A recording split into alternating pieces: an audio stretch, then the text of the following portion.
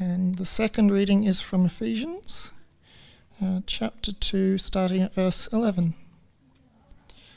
Therefore, remember that formerly you who were Gentiles by birth, and called the uncircumcised by those who call themselves the circumcision, which is done in the body by human hands. Remember that at that time you were separate from Christ, excluded from citizenship in Israel, and foreigners to the covenants of the promise, without hope and without God in the world. But now, in Christ, you who were once far away have been brought near by the blood of Christ. For he himself is our peace, who has made the two groups one, and has destroyed the barrier, the dividing wall of hostility, by setting aside in his flesh the law with its commands and regulations. His purpose was to create in himself one new humanity out of the two, thus making peace, and in one body to reconcile both of them to God through the cross, by which he put to death their hostility. He came and preached peace to you who were far away, and peace to those who are near. For through him we both have access to the Father by one Spirit. Consequently, you are no longer foreigners and strangers, but fellow citizens with God's people, and also members of his household, built on the foundation of the apostles and prophets, with Christ Jesus himself as the chief cornerstone. In him the whole building is joined together and rises to become a holy temple in the Lord. And in him you too are being built together to become a dwelling in which God lives by his Spirit. This is the word of the Lord.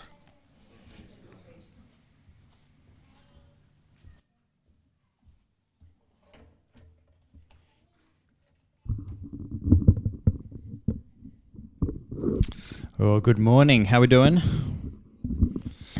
Good. We are going to be starting a new series this week, Gospel Identities. We're going to be largely in the book of Ephesians. So if you don't have a Bible, we'd like to be following along. There's a bunch of black ones at the back. Please feel free to grab one or get out your phones or your own copies, of course. Let's pray before we jump in. Gracious God, we thank you so much that you revealed yourself to us in Jesus Christ as one who loves us and cares for us and calls us according to your purposes. We thank you, Lord, that you change us and work a great action of transformation in our hearts when we become Christians, when we are filled with the Holy Spirit, given new identity, new purpose, and new meaning. Father, I pray that you will help us in this series to help us know what those identities are, at least some of them, and how we are called to live them out in the everyday stuff of life. We pray this in Christ's name. Amen. Has anyone seen the SBS show, Who Do You Think You Are? Know what I'm talking about? It's a really popular show, and in the series, various celebrities, well-known people, research their family trees. You would think it would be the most boring show ever in the world, but it's not. It's actually really interesting, often because, it's a little bit sensationalized. As they go through their tree, there's always the hidden secret. It looks amazing on the ad and then is kind of a bit of a letdown in the actual show. Oftentimes there's a link to royalty or to wealthy, influential people somewhere down the line. Or more often than not, skeletons are uncovered in the closet. What is it, do you think? It's not just celebrities on this show, but lots of people are really interested in their family history. Why do you think that is? What would it be that drives someone to kind of go back and understand their origins? Well, I think it's got to do with this attempt to understand a very difficult question. And that is, who am I? Who am I? Who are you? Or, to put it another way, what is my identity? What is it that makes me me? It's perhaps the most important question anyone can ask. And so we should ask ourselves, I guess, what is identity? What does that word even mean for us as humans? Well, one trio of researchers put it this way. Identity is an individual's sense of placement within the world the meaning one attaches to oneself as reflected in the answers one provides to the questions, who am I and who am I to be? Now that's quite a strict kind of almost academic definition. I might try and put it a bit simpler, that a person's identity comes from how you answer two key questions: where do I belong and why am I valuable? Okay, where do I belong and why am I valuable? When you are really young, like a toddler, the answer to those questions is really simple. Where do I belong? I belong with my parents. Why am I valuable? Well, because my parents love me. It's simple. It's not too complicated when you're young. But as you grow up, as you get older, the answers become much more complex. Things like education, body image, family dynamics, peer groups, career choice, even the culture of the city or country you choose to live in, all these things will start to vie for a place in how you formulate your identity. They want to be part of the answer to who you are. This series was going to explore the concept of Christian identity. How does being a Christian change who you think you are? It's really common conception for most of the world, I think, that becoming a Christian simply means to adopt a set of moral behaviors. You become a good person, you start doing good things. But actually the Bible says that becoming a Christian is to be born again. It means to be a new creation. So actually, becoming a Christian is about deep spiritual transformation from the deepest core of you to the outside. Of course, this will change how you live because your identity always tells you how you will live your life, but it doesn't start with a behavior, it starts with the heart. So we're going to, over the next 3 weeks, explore 3 core identities that come with being a Christian.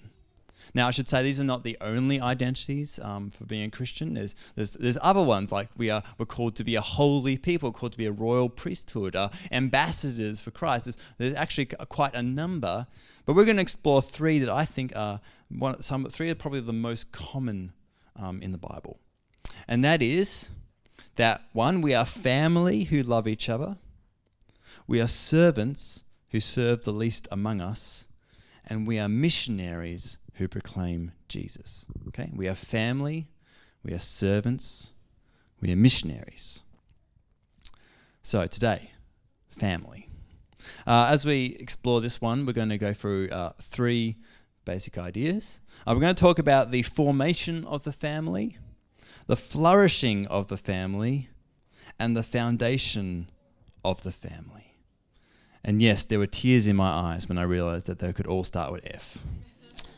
Not just the first words either. It's pro when you go to the second words too. So the first F, the formation of the family. The idea that God's people should be understood as family actually goes way back further than just the New Testament. It goes all the way back to the book of Genesis. God kickstarts his plan to save the world from the ravages of sin and death by calling out of obscurity a family, a nomadic family, the family of Abraham. Abraham's family is going to be the first members of the people of God. And for generations, what would become the nation of Israel is quite literally the extended family of Abraham, but multiplied through generations to even hundreds of thousands. Eventually, this family finds themselves slaves in Egypt, as we know in the book of Exodus. To rescue them, God calls Moses to lead them out of Egypt. And God tells Moses to say to Pharaoh in Exodus 4:22, "Israel is my firstborn. Let my son go so he may worship me." So here we have something new in the story. We find out the true identity of Israel's father. That actually it's not ultimately Abraham or Isaac or Jacob, but Israel's true father is God himself. God is revealed to Israel not as kind of like an impersonal or kind of capricious deity, but as a personal, loving Father. A divine Father who will love and guide and protect. So in Exodus, God makes a covenant with Israel. God promises to be a faithful father. But in return, Israel promises to be a faithful son. Israel must honor the relationship by loving and honoring and obeying their heavenly Father. And that's how the story begins. And it should have been a fairy tale. It should have been this wonderful story of a faithful father and a faithful son. But it actually turns out to be a tragedy.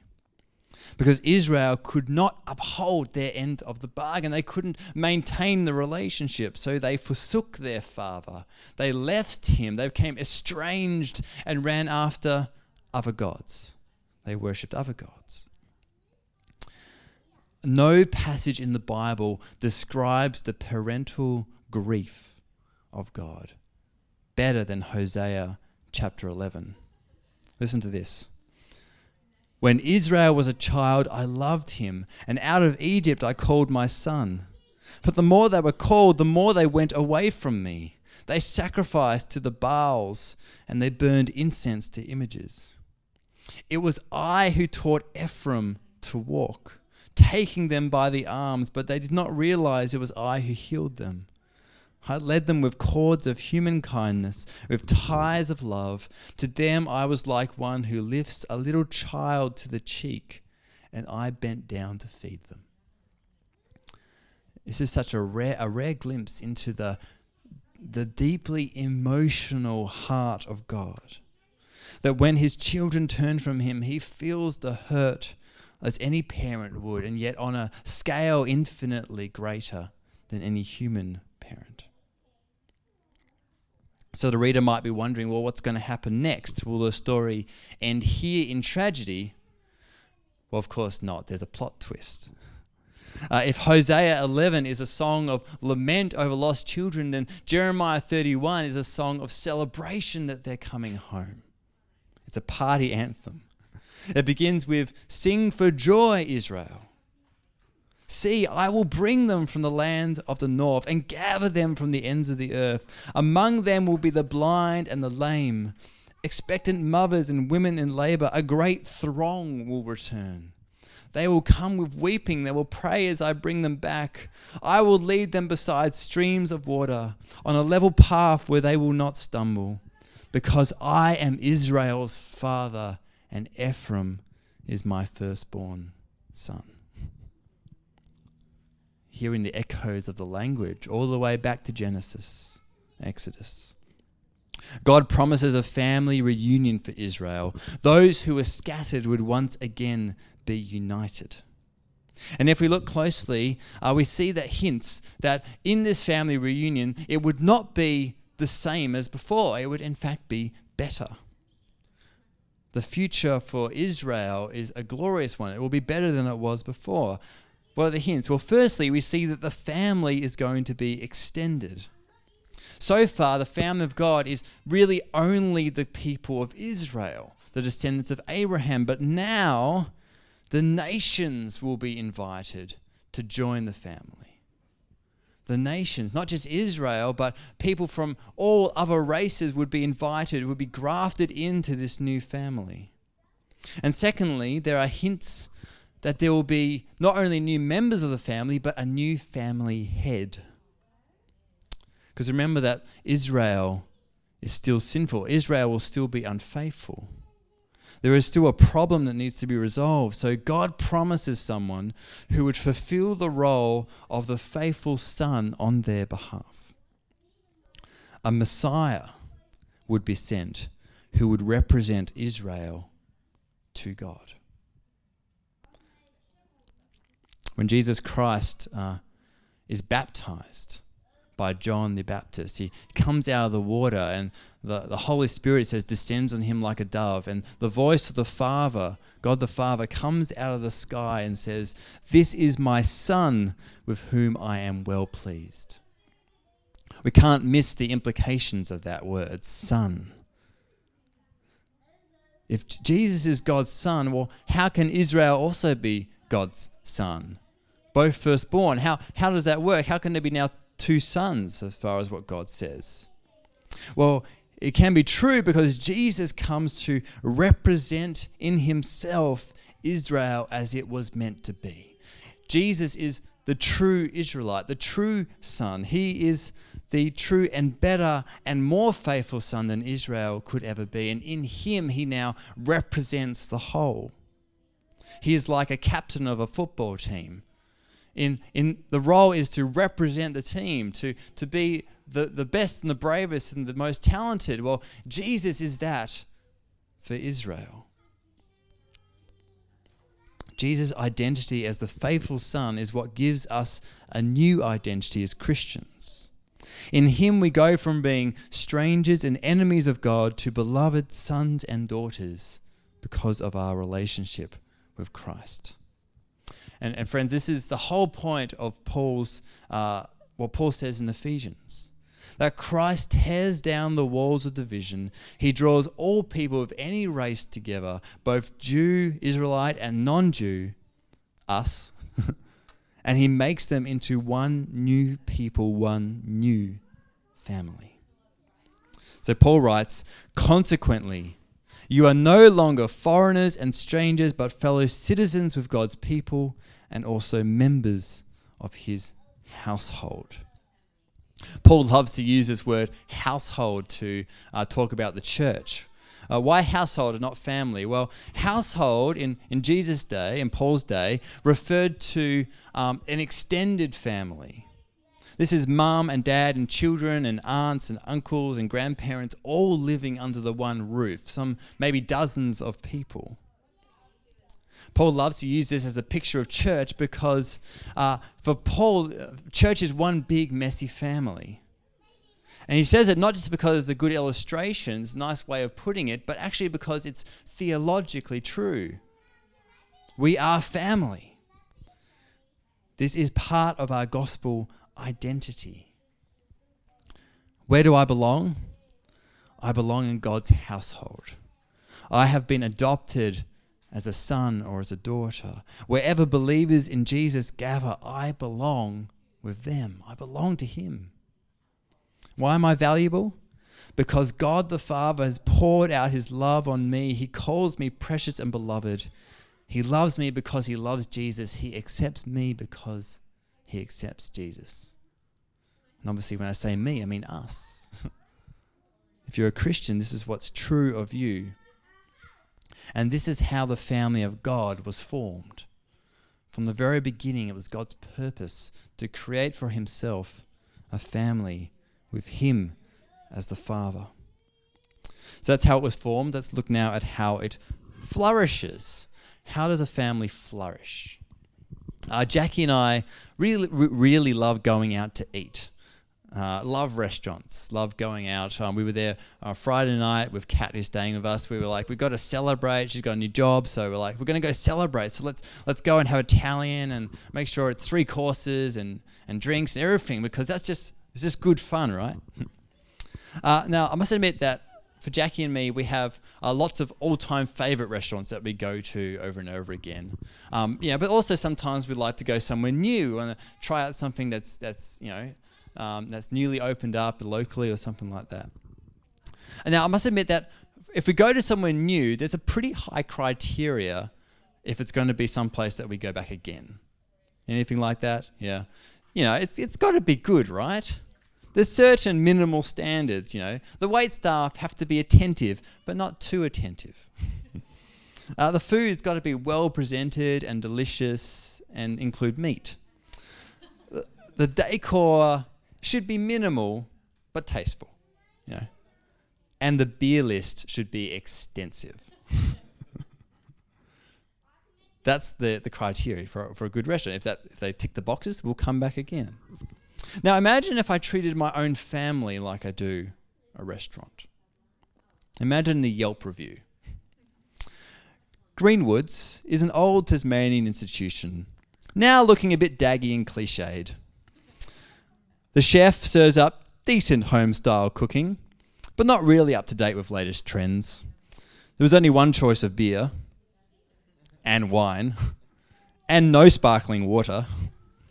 Service was a bit slow, no napkins. And the worst part was the host asked me to help with the dishes afterwards.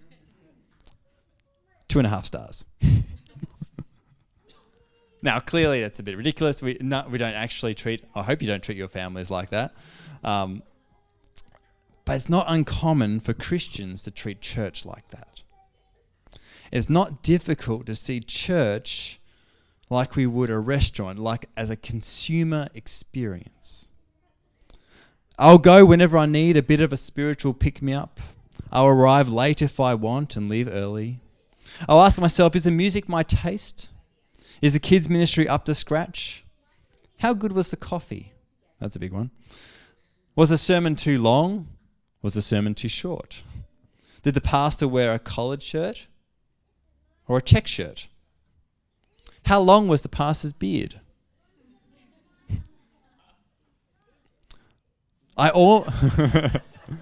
Mary knows exactly how long. I almost Googled to see if there was a Yelp for churches, but I chickened out because I'm too afraid that there is. Now, even if we don't fit into the caricature that I've just described, how often do we slip into seeing church as something that meets our needs? But the church is not an event, it's not a restaurant, it's not a service, it's not a business. The church of God is a people, and those people are family. We are brothers and sisters, and we are called to treat each other like that. If we allow ourselves to become consumer Christians, friends, that doesn't mean that we're not brothers and sisters, it just means that we're not very good ones. Paul says that we are being built together to become a temple that God lives in by his Spirit. That in itself is worth a lot of reflection because it's an amazing point. But let me point out that it says built together, not built separately. God's plan for his family is not that it becomes a social club or an affinity club full of individuals who kind of are like each other, doing lives separately, coming together when they feel like it. His plan is that his church is built into a community, family of men and women and children who are committed to God and to each other. A healthy church can't help but love like family because a healthy church knows deeply how Jesus has made it so that we can be family. How he's broken down the dividing walls and made us no longer enemies and strangers, but sons and daughters. Okay, so what does that mean practically? How does then a church flourish as a family? Well, 3 things. First, family lives life together. If we become the sort of family that God intends, we've got to do a bit of life together. A good family prioritizes making time for each other regularly, and church family is no different. Actually, God's designed time together as one of the main ways that we grow up as Christians. You know that? It's how he's designed the church to work, because we're called to learn together, we're called to encourage one another, and called to point each other to what is true. That's why Hebrews 3:13 says, "But encourage one another daily, as long as it is called today, so that none of you may be hardened by sin's deceitfulness." This means that we are gifts of grace to each other so that we may not grow hardened in heart if we don't give up meeting together. So that's family lives life together. Secondly, family is diverse and family is messy. You know the old saying, you can choose your friends, but you can't choose your family? Well, to some extent it's true of the church. If you want to go and hang out with people who are just like you, there's ways you can do that. Clubs, social clubs, affinity groups. You can do that. But church is not like that. Church is full of people completely different from you. It should be rich in diversity, a beautiful tapestry of ethnicity and cultures and backgrounds and stories. And diversity then is not something to be feared, something to worry about or be troubled by, but something to be gloried in. Because the gospel tells us that diversity is the best of news. because it means that Jesus Christ has redeemed for himself all sorts of people from all sorts of backgrounds. The gospel says that in Jesus, all are equal and all are accepted. All have a place in God's family. But of course, with diversity, what comes? Mess. There will be crisis and conflict. There will be miscommunication and offense. Expectations will fail to be met and needs will go unattended. And in most cases in the world, this might be the death of a community, but not in the church, because the church not only expects mess, but it glories in it. Why? Because God loves to use broken people to reveal just how wonderful he is. He delights in growing maturity in people, not in spite of conflict and mess, but through conflict and mess. Through mess, we get a chance to grow together in grace and in mercy, in forgiveness and patience. We actually get to grow up to be more like Jesus, who is perfectly all these things. And it happens in the fire of mess. So church is diverse and messy. And finally and thirdly, family practices sacrificial love. Jesus left his disciples with one final commandment. He said, love each other. As I have loved you, so you must love one another. For Jesus, love is not just a happy sentiment, not just kind of feeling nice towards people. For Jesus, love is an action word. It meant dying on a cross for our sake. So loving like family means loving like Jesus, laying down our lives for each other. Do you know you are called to lay down your life for the person sitting next to you and behind you and in front of you? You are bound to them by the Holy Spirit in a way that goes deeper even than blood, and they are bound to you in the same way. Remember that the gods of our society are individualism and consumerism, and they are the opposite of loving sacrifice. Those things, they demand, they want you to sacrifice only at the altar of personal preference and individual choice. But Jesus, the one true God, asks you to lay down your rights and preferences and to love God and love his people with all your heart. So this is what a flourishing family looks like. It is sacrificial in love. It glories in diversity. It is patient in mess. And it is committed to life together as a family. That is how God builds his people together into a dwelling place fit for his presence and one that will last into eternity. So we've seen how the family is formed from ages past. We've seen how the family flourishes. Finally, what is the foundation of the family? And I'll finish with this one just briefly. In my experience, a lot of families have a rock. A rock. This person is the person who just rises, for whatever reason, is the one who organizes the family life. They are the go-to person in times of crisis, the dependable one. Maybe that's you.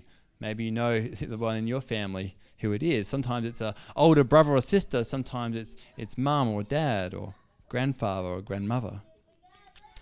Unfortunately, this person often ends up cracking under the pressure because the reality is that even the strongest family member often isn't perfect, always isn't perfect.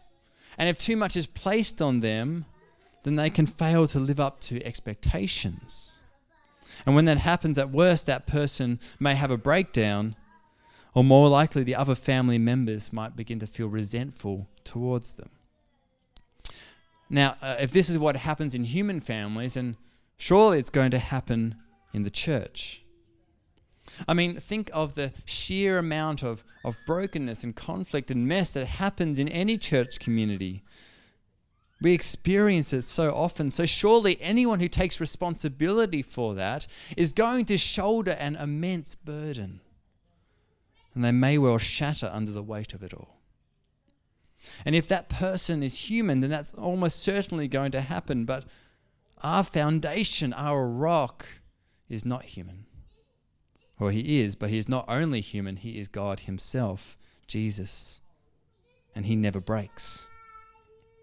Verse 19 again, consequently, you are no longer foreigners and strangers, but citizens and members of his household. Verse 20, built on the foundation of the apostles and prophets, with Christ Jesus himself as the chief cornerstone. Our gospel identity as brothers and sisters in a family is founded in Jesus and only in Jesus. Remember what happened before Jesus died, just before. He shouts out, screams out, my God, why have you forsaken me? Notice that he says, my God, not my Father, as he almost always says in the Gospels. Why? Because in that moment the Father turned his back on the Son, the one for whom eternity past was in the heart of the Father, was truly abandoned. He died in our place. We were enemies. He became an enemy. We were strangers. He became a stranger.